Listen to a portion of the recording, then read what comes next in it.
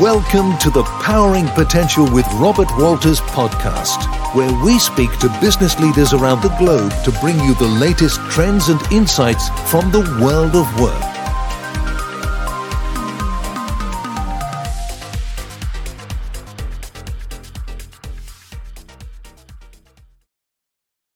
Ciao a tutti e benvenuti al nostro podcast intitolato CEO, The Person Behind the Role. Io sono Davide Maccagni, Country Director di Robert Walters Italia, e l'obiettivo di oggi è esplorare e comprendere insieme al nostro ospite quella che è la storia della persona dietro un ruolo così importante come quello di CEO. Parleremo dunque delle sfide, delle ambizioni e delle prospettive di quelli che sono i CEO del futuro. Oggi, con grande piacere, è qui con noi Cristina Scocchia, CEO del gruppo Illycaffè. Benvenuta Cristina. Buonasera a tutti, grazie, buonasera a tutti, ciao. Allora Cristina, come detto poc'anzi, l'obiettivo è di andare un po' più nel profondo degli aspetti personali che sono alle spalle di quello che è il ruolo che oggi ricopri, quindi il ruolo di CEO, e per questa ragione abbiamo preparato una serie di domande che ti farò. Se sei pronta a procedere, mi dai il via, inizierei già subito dalla prima. Andiamo. Fantastico. Prima domanda molto facile, ma molto difficile allo stesso tempo, ovvero come è iniziata la tua carriera e come sei arrivata a ricoprire il ruolo di CEO che ricopri tutt'oggi? Guarda, tutto è iniziato nel 1997 in Bocconi, nel senso che io stavo studiando all'università, una mia amica insiste per portarmi al Career Day della Procter & Gamble, io ero un po' così contrariata dall'idea, pensavo, oddio, adesso incontro questi manager americani che mi racconteranno di tutto e alla fine perdo tempo e basta, e però solo per accontentarla ho detto va bene, dai, andiamo. Siamo andate e io sono rimasta folgorata perché questa era un'azienda che parlava di merito, di talento, di investire nei giovani, parlavano di ascensore sociale che per una persona come me che arrivava da un paesino di provincia col di Rodi sulle colline di Sanremo, che arrivava da una famiglia normale di insegnanti, quindi senza un grande network o grandi ricchezze, e che in più era anche una donna, ho detto questo è fatto mio, questi parlano proprio di quello che serve a me, merito e ascensore sociale. Quindi ho scritto freneticamente il curriculum e mi sono ritrovata pochi mesi dopo di fronte a quello che sarebbe stato il mio capo, che inizia l'intervista e mi chiede una cosa che io ho trovato strana sul momento, poi ho capito dopo che si chiede spesso nelle interviste, però mi ha detto ma tu come ti vedi fra 15 anni? E io gli ho risposto fra 15 anni mi vedo a fare l'amministratore delegato, al che lui è trasecolato e mi ha detto ok, chiaro, vuoi fare il mio capo fra 15 anni? Io non avevo neanche pensato che fare l'amministratore delegato avrebbe voluto dire essere il suo capo, però con la sincerità dei 20 anni ho buttato il cuore al di là dell'ostacolo. Ho iniziato, i 3 mesi sono diventati 16 anni, sono stata in Procter per 16 anni, mi sono occupata prima dell'Italia, poi sono andata all'estero in categorie merceologiche diverse, all'estero ho lavorato per l'Europa, per gli Stati Uniti, per Central Eastern Europe, Middle East, Africa, tante regioni del mondo diverse, fino a diventare nel 2012 leader delle Cosmetics International Operation, dove mi occupavo di 70 paesi nel mondo per le marche di mia competenza.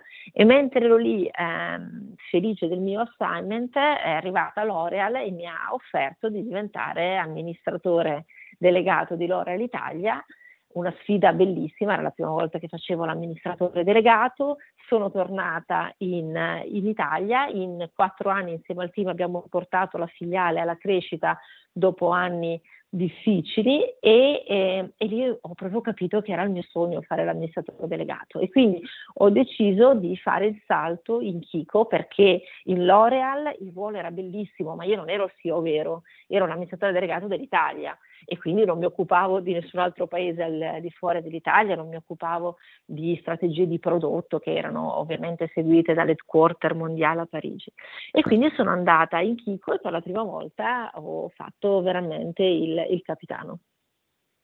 Wow, Wow, beh, si può dire che ci avevi visto giusto, diciamo, con la prima. Ma guarda, guarda, io col senno di poi non risponderei così, però adesso ti rispondo con tanti anni di più. Là aveva preso il sopravvento l'entusiasmo e la voglia di essere sincera, ma avevano detto che nei colloqui devi essere sincera e io lo ero stata.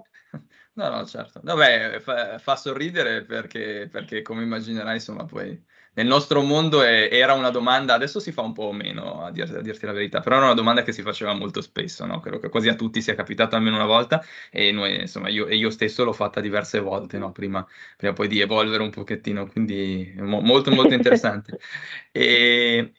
Una domanda che volevo farti è: c'è qualcosa che faresti diversamente rispetto a dove sei oggi? Guarda, io farei tante cose diversamente, però se devo essere sincera, la cosa che mi piace meno di me stessa è che io non sono capace a vedere il bicchiere mezzo pieno. Come carattere da sempre, io ho sempre visto il bicchiere mezzo vuoto e non importa se il bicchiere è pieno al 99%, io guardo sempre la cosa che faccio male e mi focalizzo su quello che faccio male, non su quello che faccio bene. Devo dire, questo è un punto di forza e di debolezza allo stesso tempo. È un punto di forza perché ovviamente più tu sei demanding, più tu vedi quello che non fai ancora bene, più ti viene voglia di imparare, di migliorarti. Questo ti aiuta nella carriera a crescere. Allo stesso tempo non ti godi il percorso, non riesci a festeggiarti i passi in avanti che stai facendo, però questo è qualcosa di profondo che riguarda il mio carattere non solo come manager, anche come persona e quindi guarda, se c'è una cosa che vorrei fare diversamente e che spero di fare diversamente in futuro è proprio questa. Chiaro. Beh sì, è fondamentale godersi anche i risultati, quindi insomma, ti auguro di trovare questo spazio per celebrarti un po' di più. Secondo te quali sono le skills fondamentali per ricoprire il ruolo di CEO? Guarda, a me piace pensare che ci siano 4 quozienti che servono per diventare un leader, poi può essere un leader aziendale, quindi un CEO, ma in anche altri ambiti della carriera. Io credo che innanzitutto ci voglia il quoziente intellettivo, cioè devi saper prendere decisioni logiche e razionali, analizzare i dati, devi saper intervenire con l'istinto quando i dati non sono sufficienti, devi avere comunque una capacità di pensare in maniera strategica, no? Che poi significa guardare a quello che è il medio e lungo termine del tuo progetto, del tuo team, della tua azienda. Poi però quando cresci inizi ad avere un team che lavora insieme e allora lì il quoziente intellettivo non basta più. Lì c'è bisogno del quoziente emotivo, c'è bisogno di motivare le persone. Tu di solito le persone non le motivi se parli solo alla loro testa, le motivi quando riesci a parlare al loro cuore, quando ti metti in gioco, quando ti concedi la sincerità, la trasparenza, di dimostrarti nei tuoi punti di forza ma anche nei tuoi punti di debolezza, quando ammetti i tuoi errori, quando inviti gli altri con trasparenza a fare altrettanto, quando sai prendere le decisioni difficili mettendoci la faccia e prendendotene la responsabilità, ma allo stesso tempo passi la palla per far crescere gli altri. Ecco, se tu riesci piano piano, no, a fare uno step ulteriore di carriera, ti dici ok, adesso cosa mi serve? Mi serve un terzo quoziente, che è il quoziente politico. Cioè, tanto più tu inizi a gestire un team complesso, diverse funzioni, diversi paesi, organizzazioni a matrice, e tanto più devi avere l'intelligenza politica, la capacità di mediare tra punti di vista molto diversi, la capacità di fare networking, la capacità di trovare dei punti di compromesso e di convergenza.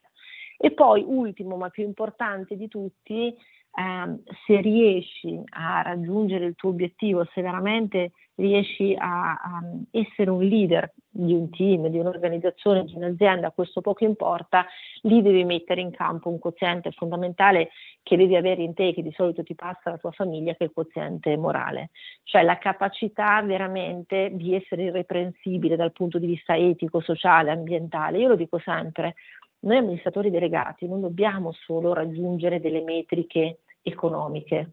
Certo, il fatturato e il profitto sono importantissimi perché altrimenti l'azienda fallisce e tu non riesci a fare niente, per carità. Però oltre a queste metriche economiche c'è di più. Ci sono appunto le metriche sociali, ambientali e etiche e queste devono diventare un imperativo. Essere un amministratore delegato non vuol dire avere potere, ma avere la responsabilità dell'azienda, delle persone che ci lavorano, della comunità in cui l'azienda si trova ad operare, e quindi è veramente il quoziente morale in questo caso che ti fa la differenza. Assolutamente vero. Credo che mi è piaciuto molto sia il quoziente emotivo, politico, morale. Sono tutti temi, no, che poi in qualche modo vengono menzionati non spesso, no, perché si parla molto di più del ruolo che della persona, e credo che sia assolutamente fondamentale nella misura in cui poi si spinge un'organizzazione ad arrivare ad un certo livello. E nella tua giornata, vabbè, questa domanda in realtà l'ho letta più volte, ho sempre pensato che fosse molto complicata, quindi te la unirò ad un'altra, no? Come riesci ad organizzarti, quindi come riesci a gestire il tuo tempo e come riesci a tenerti aggiornata, perché sono due aspetti che in qualche modo si interconnettono, credo, no? Guarda, la risposta varia a seconda del giorno, nel senso che ci sono giorni in cui io riesco a rispondere come mi organizzo, e ci sono giorni in cui invece rispondo con sincerità che non è questione di organizzazione ma di sopravvivenza rispetto a quello che ti succede. Oggi è una di quelle giornate, avevo un'agenda organizzata perfettamente, dovevo partire da Milano, arrivare a Trieste, fare un consiglio di amministrazione, c'era un'organizzazione svizzera. Incidente lungo l'autostrada, arrivo con un'ora e mezza di ritardo, salta tutto. Quindi io credo che quello che sia importante siano due cose. Uno, circondarsi di un team veramente forte, di persone brave di cui ti fidi, con le quali giocare di squadra, perché poi alla fine il successo collettivo è più importante di quello individuale, e devi avere persone intorno che quando tu hai un contrattempo possono appunto prendere la palla e fare gol come te, meglio di te. Questo è fondamentale, il team. E poi però serve anche la capacità di focalizzarsi su quello che è importante. Abbiamo tutti 24 ore e impegni per 36, visto che il tempo non è estendibile, dobbiamo veramente focalizzarci su quel 20-30% delle cose che dobbiamo fare, che fanno però la stragrande maggioranza della differenza nel risultato, ricordandoci poi che però la cosa più importante è avere abbastanza tempo per le persone a cui vogliamo bene, perché poi alla fine la carriera è importante, non c'è dubbio, ma non è la cosa più importante. La cosa più importante sono appunto i tuoi affetti, le persone a cui non puoi dare solo qualità di tempo, ma devi dare anche quantità di tempo. Io ho un figlio, per me essere madre è una cosa fondamentale, ho sempre detto essere mamma è uno spettacolo bellissimo, ma non concede repliche. Se io mi perdo mio figlio a 3 anni, non è che quando ne ha 6 farà le cose che io ho perso a 3, farà le cose di 6 e così via. Quindi io cerco di dare il massimo quando lavoro, però poi cerco anche di dare il massimo quando appunto stacco dal lavoro e mi dedico alle cose più importanti della vita, che per me sono la famiglia. Certo. Quali sono le tue priorità invece per il prossimo anno? Guarda, dal punto di vista lavorativo, quello che per me è importante è contribuire al processo che ci porterà alla quotazione. Io sono arrivata in Illycaffè a gennaio del 2022 con l'obiettivo di preparare l'azienda alla borsa. Per prepararla abbiamo sviluppato un business plan quinquennale che si fonda su 3 priorità. Il primo è investire sul nostro posizionamento distintivo. Noi siamo un brand di qualità superiore e sostenibile, vogliamo comunicare questa qualità superiore e sostenibile non solo in Italia, dove ci conoscono, ma anche all'estero. La seconda priorità è crescere molto fuori dall'Italia, soprattutto negli Stati Uniti, che per noi sono già il secondo mercato, ma devono diventare importanti tanto quanto l'Italia, che è il primo mercato. E la terza priorità è quella di crescere a livello omnicanale, quindi comunque si voglia bere un buon caffè, noi vogliamo esserci con la nostra proposta, con la nostra offerta, con il nostro caffè. Se seguiamo bene queste 3 priorità, secondo me saremo pronti entro l'arco di piano a quotarci. I risultati del 2022, di questi primi mesi del 2023, sono positivi, sono superiori anche alle aspettative del piano, quindi incrociamo le dita, continuiamo a lavorare duro e speriamo di raggiungere l'obiettivo. Bene, dita incrociate anche da parte nostra, ovviamente, good luck. E c'è questa è una domanda difficilissima perché io, ad esempio, non saprei rispondere, però te la pongo lo stesso. C'è un CEO che ammiri particolarmente e perché? Guarda, io ho un'ammirazione profonda per Leonardo Del Vecchio, Wow. perché ho avuto l'onore di conoscerlo quando ero una giovanissima 39enne appena nominata amministratore delegato di L'Oréal Italia. Ero appena tornata in Italia, non mi conosceva nessuno in Italia perché ero sempre stata appunto all'estero con Procter & Gamble. La telefonata di Leonardo Del Vecchio, io penso che sia uno scherzo e stavo proprio pensando, ma chi è questo che ha tutto questo tempo da farmi perdere? Per fortuna non dico niente per evitare gaffe ed era veramente Leonardo Del Vecchio. Vado a incontrarlo nel suo ufficio con l'ansia che hai quando incontri un mostro sacro dell'economia. Io mi ricordo di aver studiato Leonardo Del Vecchio, la sua vita, la sua storia, il caso Russotti in università, no? Quindi avevo anche ripassato gli appunti prima di andare a conoscerlo e poi di fronte a me ho incontrato una persona splendida, di un'umiltà infinita, come tutte le persone grandi, di solito sono anche, lui lo era, generoso e umile, con una grandissima visione. Ci pensate quello che ha fatto quest'uomo, cioè dall'essere orfano, dai Martinit a essere il più grande industriale d'Italia, colui che ha dato vita non solo a Lussottica prima, ma poi anche a Essilor Lussottica, un colosso. E questo, devo dire, è stato uno dei leader più visionari che io abbia avuto l'onore di conoscere nella mia vita, perché io sono da 9 anni nel consiglio di amministrazione di Lussottica prima e Essilor Lussottica oggi, quindi finché purtroppo è mancato ho avuto l'opportunità di frequentarlo e di imparare tanto. Ogni CDA con lui era veramente un mini MBA che potevo fare. Wow. Qual è la prima frase che vi siete detti, se te la ricordi, o comunque una delle prime che ti è rimasta impressa? Allora, io guarda, la prima non lo so perché parlava lui, io avevo veramente una grande emozione, però mi ricordo di avergli detto, guardi, io so che ci sono le quote rosa, e tra l'altro erano i primi anni dell'applicazione delle quote rosa, ho detto, però io ci terrei veramente tanto, se lei mi sceglie, ad essere scelta per il merito, ad essere scelta per il mazzo che sono fatta, e mi ricordo avergli detto proprio il mazzo che mi sono fatta per arrivare fin qua. Lui si mette a ridere perché la parola non era certamente aulica e mi dice non si preoccupi, per le quote rosa lei è la quarta, quindi stia tranquilla, la scelgo per il merito. E devo dire che detto da lui era stata un'emozione che poi ho raccontato a casa a tutti quanti, a partire da mio figlio. Beh, sì, immagino. E l'ultima domanda invece è un po' più in gag, se vogliamo, ma riguarda se avessi un superpotere, quale sarebbe? Guarda, il superpotere che vorrei tanto è quello del teletrasporto. Quindi una giornata come questa, ti assicuro, vorrei il teletrasporto perché io amo viaggiare perché credo che un amministratore delegato non possa chiudersi nella torre d'avorio, ma debba essere vicina appunto alle squadre nei diversi paesi, debba conoscere i consumatori in giro per il mondo, i clienti, i collaboratori, e quindi mi piace viaggiare tanto, però ultimamente è veramente difficile e quindi trovare i tempi e minimizzarli è veramente la cosa che è più difficile da gestire nella mia azienda. Quindi se avessi questo superpotere mi teletrasporterei da un posto all'altro. Beh, mi sembra un ottimo superpotere, se posso, ecco, dare Guarda, la mia opinione.